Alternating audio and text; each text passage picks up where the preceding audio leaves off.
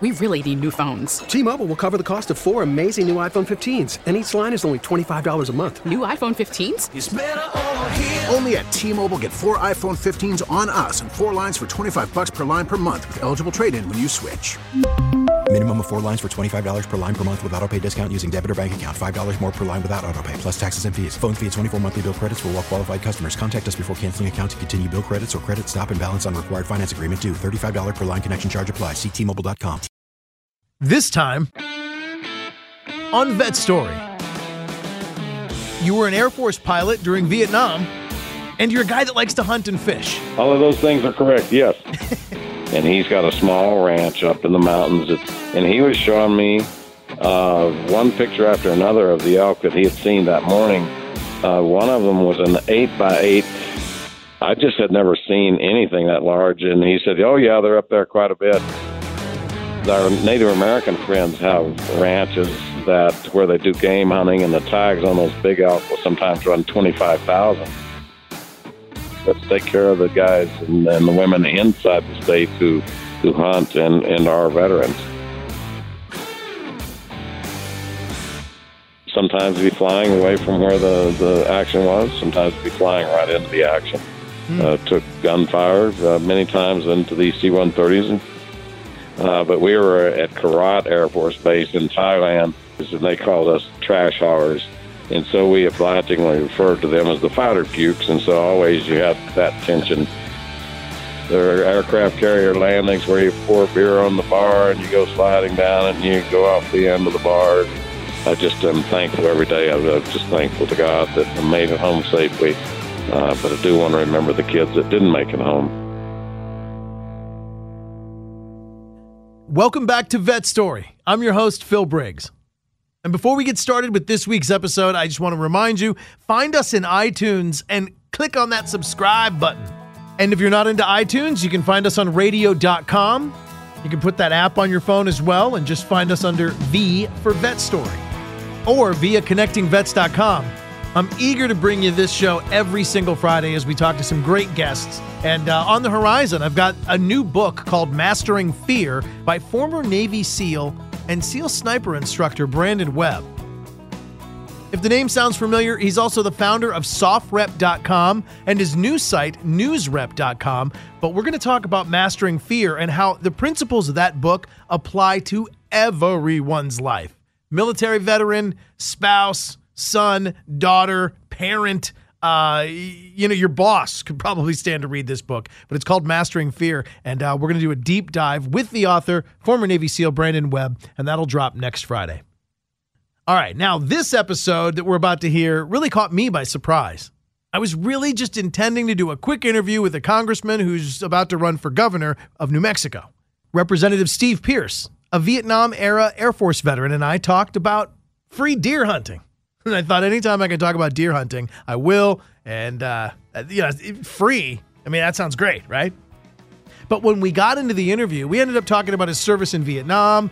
And the stories were everything that Vet Story is about. Stories from the battlefield to the bar stools.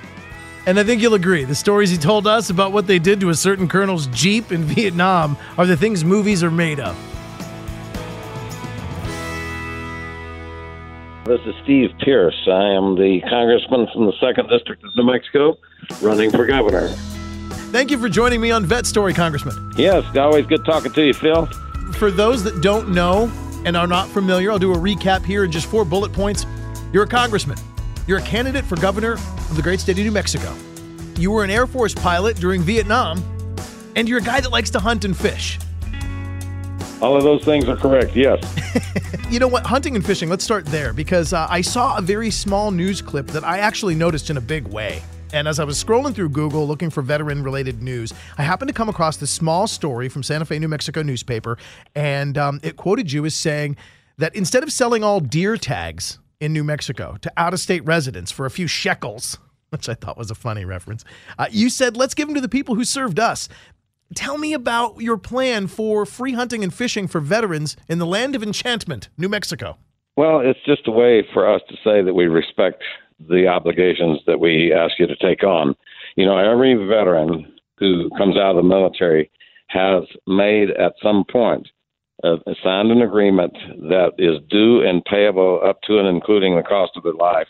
And many times we say, well, thank you very much. You made it through okay, and it didn't cost you anything, so it's like it doesn't count. And I'm just saying, New Mexico has tremendous hunting. We got fishing, and let's honor our veterans. We only charge like $10 or $12, $15, so it's not that much out of the veterans' pocket. It is the symbolism that's important. Let's say that New Mexico appreciates our veterans and what we asked you to do before, and the fact that it didn't cost you your life, that still we still ask you to do it, and so let's just respect and honor those promises that we have obligated ourselves to our veterans. Great point. And as a fellow veteran, I appreciate you there. You say some of the deer tags typically go to out-of-staters, or rather there's a large appetite for out-of-state residents to come to New Mexico and hunt. Explain to me kind of why that is. Like the states, the big wide open states, Colorado, New Mexico, Texas, I think of when I think of hunting.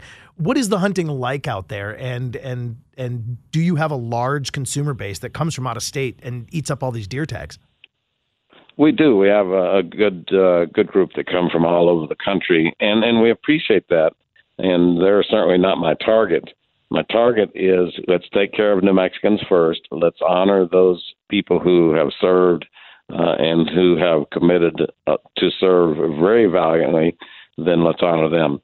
The hunting is tremendous. I was just sitting yesterday with a friend of mine, and he's got a small ranch up in the mountains. It's not a destination ranch or anything. And he was showing me one picture after another of the elk that he had seen that morning. One of them was an 8x8. It was stunning, and all of them were in the same range. So it looked like about 5 or 6 in sequence who had just wandered past that are in the at least 7x7, 8x8 range. I just had never seen anything that large. And he said, oh, yeah, they're up there quite a bit. And it's not like it's unusual. The tags, our Native American friends have ranches where they do game hunting, and the tags on those big elk will sometimes run $25,000. So it's a good source of revenue for them. That's not what we're talking about. We're just talking about the everyday hunt where you go out and you have to draw a tag. New Mexico's got a lot of public lands. We have about 30% of the state is federal. About 30% is in the state hands.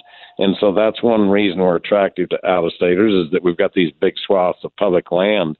And I appreciate that and respect it, and we want to protect that. But that's one reason that we get a lot of out-of-staters. And so, again, rather than giving everything to out-of-staters, let's take care of the guys and the women inside the state who hunt and are veterans. Well, that's a great point. Well received. And I got to say, the visions of elk, when I watch the big game hunt shows on Discovery Channel and on TV and whatnot, Travel Channel, we hunt whitetail where I'm from, and we go up into Pennsylvania, and they look so small compared to the big elk and a big old 8-point, which you're meaning is really a 16-point. I can just imagine, man, that has to be a thrill. Yeah, that was the elk that I was talking about, the 8x8, and you just never see that. The deer, you'll get 16, 18-point deer and just magnificent racks. But normally a 4x4 on the elk is going to be kind of average, and occasionally going to hit the 5, a 6x6, but rarely a 7x7. I've never seen an 8x8, not even a picture of one. And here was kind of a whole slew of them just walking by this guy that morning. All of these are great points, and they come to us as part of the gubernatorial campaign that you're running. And I was curious now, because I've seen this with a couple other veterans and seen this with a couple other folks on the Hill. Is your term in Congress getting ready to end, and you want to continue to serve by going home to New Mexico? Or how can you kind of have both jobs, candidate and congressman, at the same time? How does that work? It just takes tremendous dedication and discipline. My term is through the end of the year, and it's not like I was kind of disappointed in Congress. I've been there 7 terms, and we're doing some pretty dramatically good stuff for the state and for my district.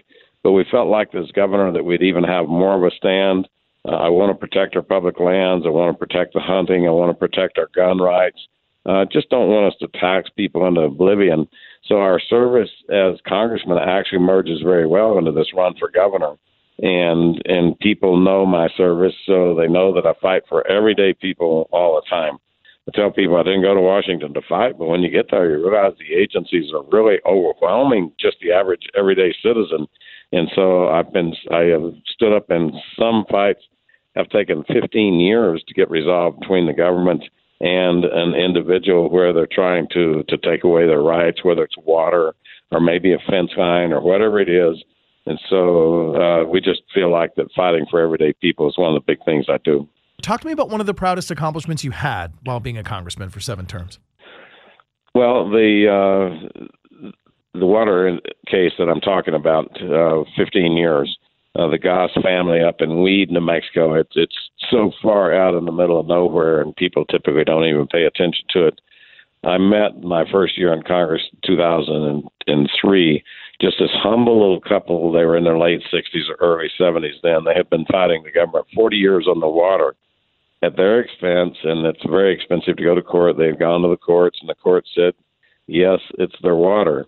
The Forest Service said to the Gosses after the court said it's their water, they said, yeah, it may be your water, but it's our 23 acres around it. So they fenced in their 23 acres and said, now see if you can get to your water.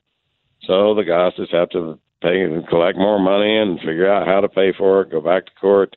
And the court said, okay, they don't have the implied right to walk their cows on your 23 acres, but they do have the implied right to put a little pipeline or a ditch and take their water to their cows. The Forest Service responded by electrifying the fence. So I got involved somewhere in that period there because they had been fighting 40 years, 30 years before I got there. And so I got involved. And even as a congressman, we couldn't make them give access to the water. So about 2.5 years ago, we went out and I had the highest level forest guy in New Mexico, the person over that forest, and then the superintendent who wouldn't give the access to the land. And we were standing out there for a 3-hour meeting looking over that in the forest on a dirt road, no desk, no nothing, no 3-piece suits. We're standing out there in the sweltering summer sun. Somewhere about the 3-hour point, they decided they probably ought to let the guy have access to his water. And that is, it's symbolic that we're able finally to get the resolution to a problem that the bureaucrats simply said that nobody is more powerful than we are. Just recently, the same sort of a deal. A guy was trying to mine minerals. The minerals were actually taken out of the mountain back in the 1890s, and the price of gold and iron fell. So they just left them there. So he's got $28 million worth of minerals he can bring down now. The price of gold and iron are high enough that it's worth it. He's got to go over 600 feet of BLM roadway in about a 30-mile range. 600 feet goes over BLM, and they wouldn't let him move the material. So that was going to cost us about 4,000 jobs here in New Mexico. And somewhere up close to the White House level, as I explained the problem, he called about 2 weeks ago and said, not sure exactly what happened, but I'm moving over again. I said, you don't need to know what happened? I said, I don't even need to know what happened, but just keep moving over, and we're gonna help you get that business going because we need the jobs in New Mexico. Wow. And that really sort of captures where bureaucracy fails to see on paper the meaning or the simplicity of just, hey, it's 600 feet of dirt road. Let them use it to transport, mining rights and minerals, and in doing so, by lifting that legislative grip or that bureaucratic grip that they have on that little piece of land, that little swath of road, you can affect a huge change with just something as simple as, come on, man, let's get common sense to reign. Yeah, and there's and so to get the sound, many people just don't understand how offensive and arrogant the agencies are.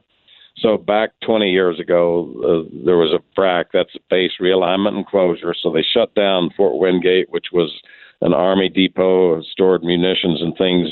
It was out in that period, that area of country you were talking about is so fascinating, out towards the Navajo Reservation, those big rock cliffs. It's right in there. And so just magnificent place. And they shut it down, and the law said we'll distribute the land equitably between the Navajo and Zuni tribes. Well, Zunis are my constituents, and so I worked for 15 years on that, trying to get it done. couple of years ago, finally got one sentence into a bill saying start the distribution now, because they never would give that land away. The government wouldn't. So we got it into the law saying that you got to start in January. So we got the bill passed in December. We come back in January after Christmas, make the call and say we're distributing land. And so now there's some problem. What do you mean there's a problem? Anyway, so we get to threading back through it, and the colonel over there at in charge of the land said, well, the congressman in his sentence here in the bill used the word closure, and we don't know what the word closure means. So I got him on the phone. I said, see if we can get together. I said, I understand you have a problem with understanding what the word closure means. He said, yes, sir, it's got several definitions, and we're just not sure what that means. And I said, okay, fine. I said, I think I can help you out. I said, I'm going to go to my friend, the appropriating committee chairman, and I'm going to zero out the funds for you and for your office, and I think you will know what closure means. He said, I'm getting a much clearer idea. If you don't mind, I'll send that letter out today. So just it's that sort of obstinate attitude that I feel like that I'm dealing with. And as governor, we can open a lot more doors and just cause government to work properly. Forget how powerful you are in government. Forget all that. Let's just make our system work, and that's what people want. Wow. So interesting to hear somebody from the inside explain the dynamics of what really go on.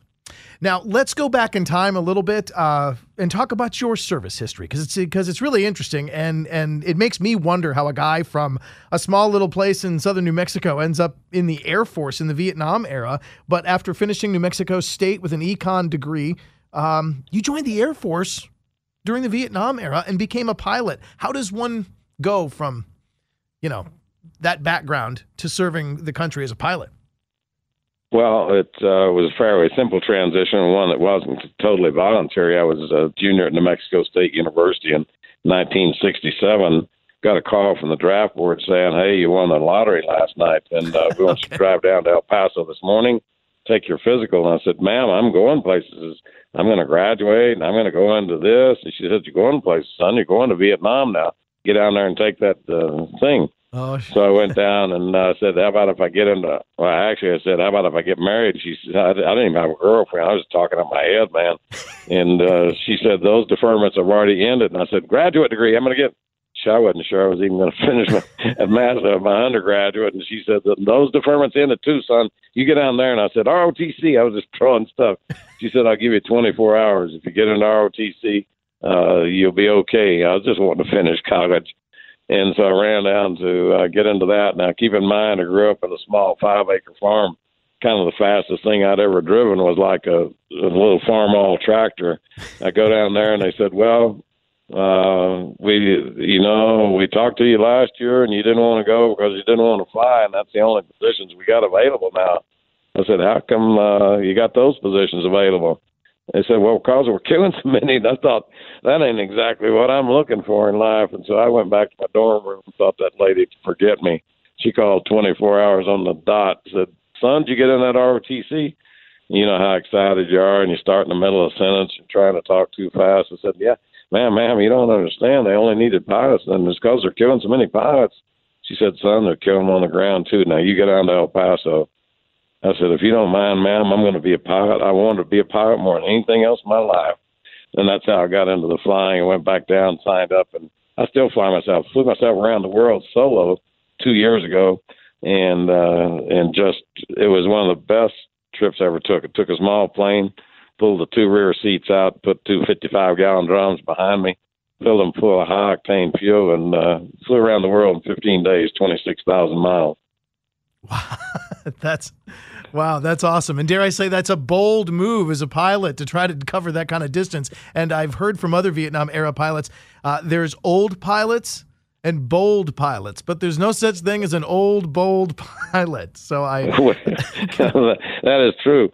But you know what I did it for, Phil, is I had been approaching the 50th anniversary of our graduation from high school, and I graduated in 1965. And the biggest lost years were 66, 67, and 68. If you go to the wall, that's where the most names are. And so my class, you graduate 65, you dodge a draft for 2 or 3 months. They send you to boot camp. You end up in Vietnam at the end of 65, early 66. And so our class was exposed to the 3 heaviest years. And sure enough, from the 9 people who did not return home from Vietnam, 5 of them were from my class. And so I wanted to do more than just go to the cemetery on Memorial Day for that 50th anniversary. I made a commitment. And so that trip, it was an aspiration of mine. It was something that was deeply fulfilling to me. But the deeper purpose was to remember and do a pilgrimage sort of in my head and my heart to remember the kids who didn't come home. And as I'd go around the world and I'd be stopping and I'd arrive some places in the middle of the night, 10 o'clock, 12 o'clock at night, be looking for fuel. They could see I was just worn out. It didn't matter if they're young, old, male, female, Muslim, Christian. Everybody had the same question, Captain, why are you out here flying this little plane? And I said, I just want to remember. I want to remember kids that didn't get to live their life. And I said, it doesn't matter if they're Americans or your kids or from your country. And with no hesitation, every single person around the world who asked me that said, Captain, that's bigger than you and me. So this really deep part in the human psyche, it's not from one culture to the next, it's all humans. There's a piece in us that wants to remember those who sacrifice more than we do. So I bring that all the way back around to say the least we can do is do this small gesture of a hunting or a fishing license for our veterans. Amen. Amen. And I thank you very much, Captain Pierce. Share with me just a picture real quick, if you could, like in your mind. Help me picture, what were some of the conditions you were flying in? Well, we flew C-130s, and I was flying a C-130. We just flew all through South Vietnam and Thailand. Many of the sorties would originate in Thailand and go into Vietnam. I felt like, that was when I graduated from pilot training, there were very few fighters available. And of course, the fighters are sexy, but that piece of the war was spinning down. So there was just 1 or 2 of those. They went to the very top graduates. I was down about 13th or so. I felt like the war was the big thing of my generation. And so I chose the only thing to get to the war, and that was a C-130. Felt like it was pretty safe. Actually, a couple of years ago, I came on a book, and more C-130 crew members were lost than any others because they were slow. There were no defense mechanisms. They had crews on them. But in 1972, we were scheduled to come home, and they canceled our orders. My whole unit was coming home. They canceled everyone's orders and said, y'all are going to go in country and fly a little place called An Loc and Kon Tum. You just never knew those kind of things. You just, when history is shaping, the names haven't become familiar. But what was going on was General Giap's Eastertide offensive. He was putting on like 150,000 soldiers. They were starting at Quang Tri, which was way up north on the border. And then An Loc and Kon Tum, he was going to try to divide the entire country right down the middle. And the communists would control one part, and then they would take over the entire country. So that was our mission. As one of the single guys, all the married guys got held back there, and they were dealing with how the wives had already gone back to the U.S., and so they were having to take care of things dealing with families.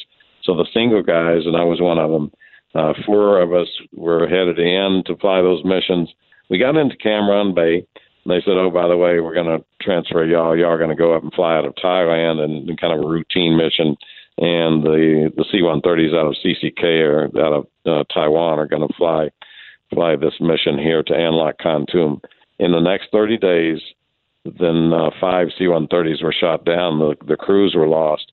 And so that's the sort of conditions that we faced, that every day you're just there. You just didn't know what was going to happen.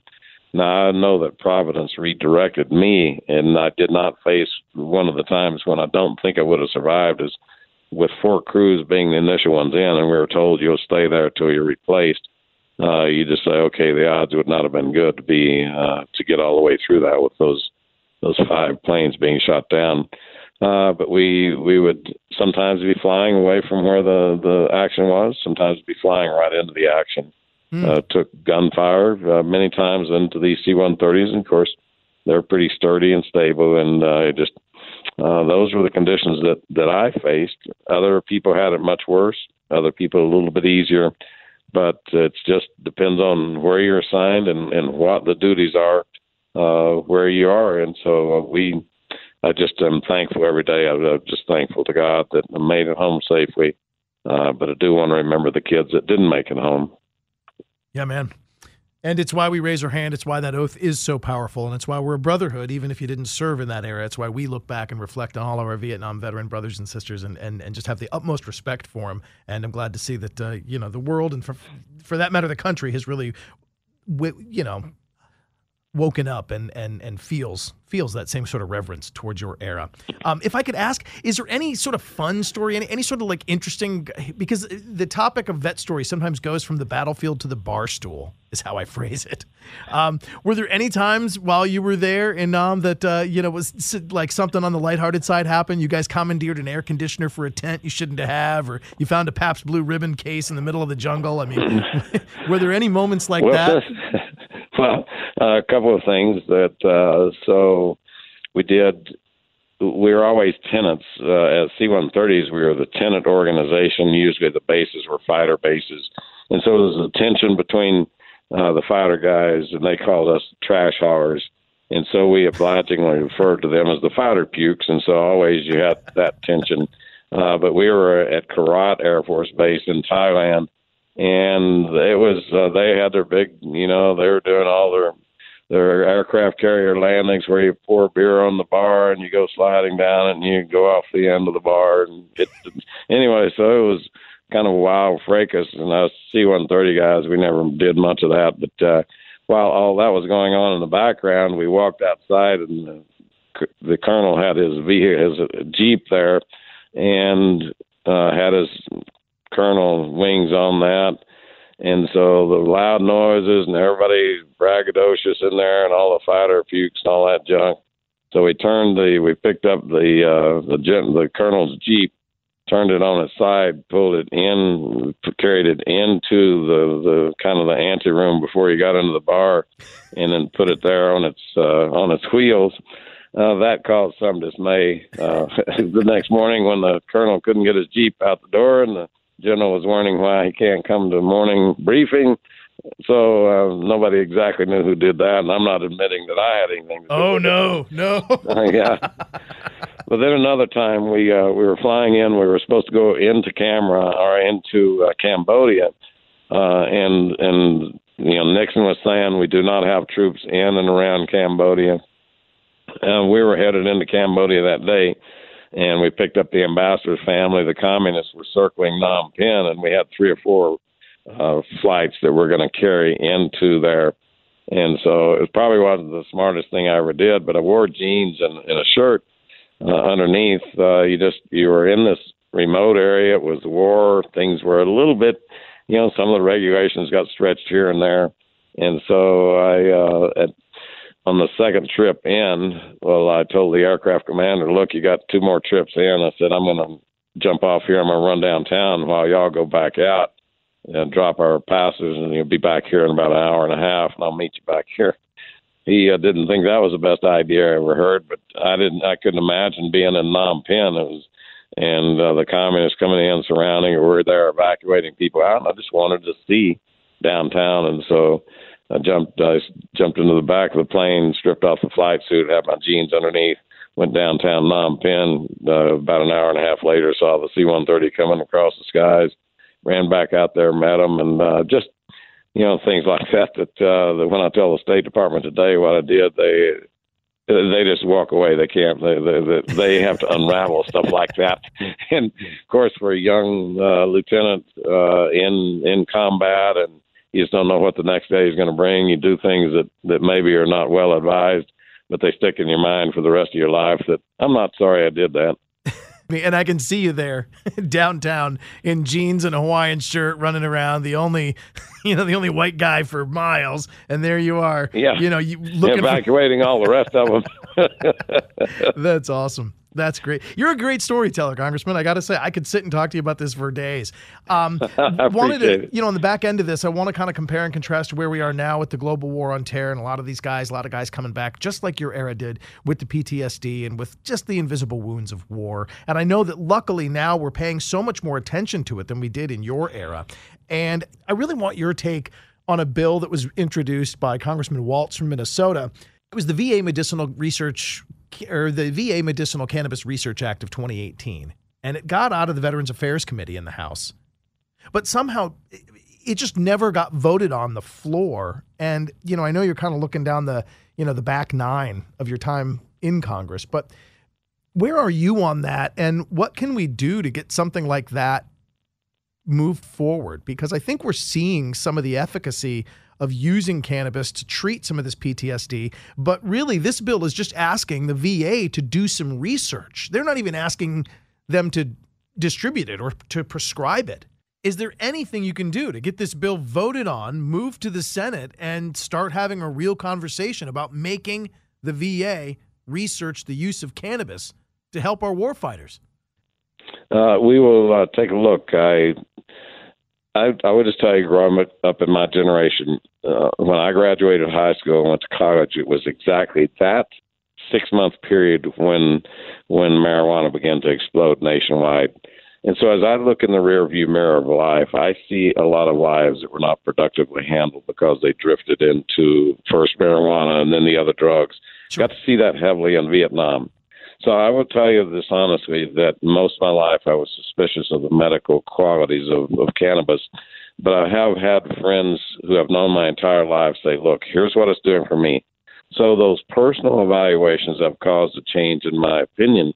And I'm really supportive of the idea that medical cannabis does help. And so I'm not willing to push against that like I would have 20 years ago. It's just a different point of view than what I grew up with.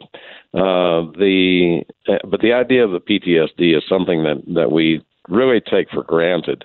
And probably the most stark thing that happened was when I ran for Congress in 2002. So I'm up. I've been out of high school and college a long time. And I get one of my friends who went to Vietnam about the same time as I did, graduated with me, and he came up and said, look, I'm happy you're going to Congress. And he said, just let me ask one thing. He said, when you get there, don't forget the PTSD. He said, if I could have seen one therapist, he said, maybe I could have lived a productive life. I will tell you, to be in your late 50s and to hear your friends say, maybe I could have lived a productive life, just echoes in my head every day. So my commitment as governor is that we're going to test every one of our kids coming home, and we're going to find out who is suffering and who's not. If you're suffering, we're going to get attention. If you work with PTSD right then, like my friend said, if I could have, I think I could have lived a life. We're going to make sure that we get the therapist with the folks that come back from combat and are suffering PTSD. It's debilitating for those who wrestle with it, and it's understandable. We teach kids, young kids, 17, 18, 19, 20, to go and kill the enemy, and then we want them to come back and just put themselves into society like we've been on an afternoon picnic. And it does not work easily or well. And so there should be a reintegration period when the last maybe 6 months, maybe we keep people on active duty. And with 6 months, we're doing reintegration. Something has to change because we're losing so many of our young men and women to suicides. They just can't handle the traumas. So whatever we can do to transition to facilitate the reentry into normal everyday life, I'm willing to do. Now, one of the things that I'm really working with a couple of groups, we've got a lot of animals out here, a lot of ranches, a lot of dairies. You know, when I got back from Vietnam, I just wanted to be out on my dad's 5-acre farm. Wanted to feed the pigs, milk the cow, grow crops, put corn in the ground, squash, and harvest it. That growing of stuff was really therapeutic for me. So I'm contemplating how we can use these big ranches and our agriculture basis to get our veterans back, to get them just growing things. Maybe that will be the healing that a lot of them need. So we have an entire system kind of forethought out that we're going to every one of our veterans is struggling. We're going to have something for them, and I think that's what we're called to do. There is something very cathartic about getting your hands in the dirt, just being out there. I know myself, I'm an outdoor enthusiast, and whether it's hunting or fishing or whether it's just a good hike, just being outside, yes. it just feeds the soul. It brings me a kind of peace, and it brings me a kind of enjoyment I like to share with my kids, even, and my family, that I can't get from anything else. I can't get it from an amusement park, a roller coaster. I mean, those are all well and good, but just being out there is a kind of church that I could go to every day, and I appreciate you. Yeah. On a personal note, is there any way you could possibly, as you get ready to end your time there in Congress, could you help us at Connecting Vets meet people on the Rules Committee or meet anyone? I think of Representative Sessions from Texas or other folks. I mean, could you help make some introductions for us so we could further this story and find out a little bit more about how the medicinal research angle could be furthered? Yeah, I've got your contact info. I will get it to our staff, and we'll get them working on that, see if we can make that introduction as it is. I know Pete very well. He's from Texas. I'm, of course, right next door in New Mexico. And I can always ask. That doesn't mean that he'll answer, because sometimes the question's even above his pay level. But let me have our staff that you communicated with to set up this interview, and we'll have them get in touch and find out what it is that we can do to help. Would love that. Would also love the top 3 reasons I should visit the great state of New Mexico. What are they? Number one, just the fascinating cultures and people. We've got 400 years of Native Americans, Hispanics, Anglos, all races. We've got a significant black population and Asian. And we just got 400 years of getting along together. So just the culture is fantastic. We also have the most fabulous scenic sites in the entire world. You would want to see that. And then the third reason I'd come right now, I'd drive all the way down from Albuquerque to Las Cruces, all the way through there. You're going to be smelling those green chilies roasting in the air. Put green chilies on your hamburgers. You're going to find that you'll never go back. So the food, the people, and the magnificent vistas, those are the reasons you want to visit here. Outstanding, Congressman. And as a guy that went to Arizona State and drove back to my hometown in Maryland a couple different times, I went by way of New Mexico, and I'll vouch for the vistas. I mean, I forget what route I went, but mountains were purple and orange, and at sunset there were the purple hues come out at sunset, but then during the bright of the day, the rocks look reddish at times and can look orange. I mean, parts of it reminded me of Coyote and Roadrunner. The cartoon. Yes, it does. That's how it looks, exactly. Oh, just absolutely beautiful. And hey, great talking to you. You're one heck of a storyteller. I thank you for sharing with me, your visions of the Vietnam era and what it was like to serve back then, and your visions of future treatments that we can give, the great men and women that are serving our country today. Congressman Steve Pearce from New Mexico. Always a pleasure, sir. Thank you for coming on Vet Story. My pleasure. Keep up the great work. Have a great day.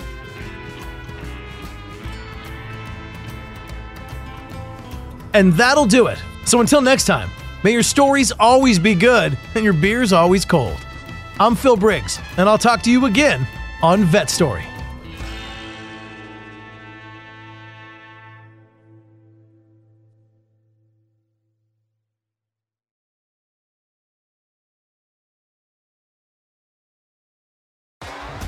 T-Mobile has invested billions to light up America's largest 5G network, from big cities to small towns, including right here in yours. And great coverage is just the beginning. Right now, families and small businesses can save up to 20% versus AT&T and Verizon when they switch. Visit your local T-Mobile store today.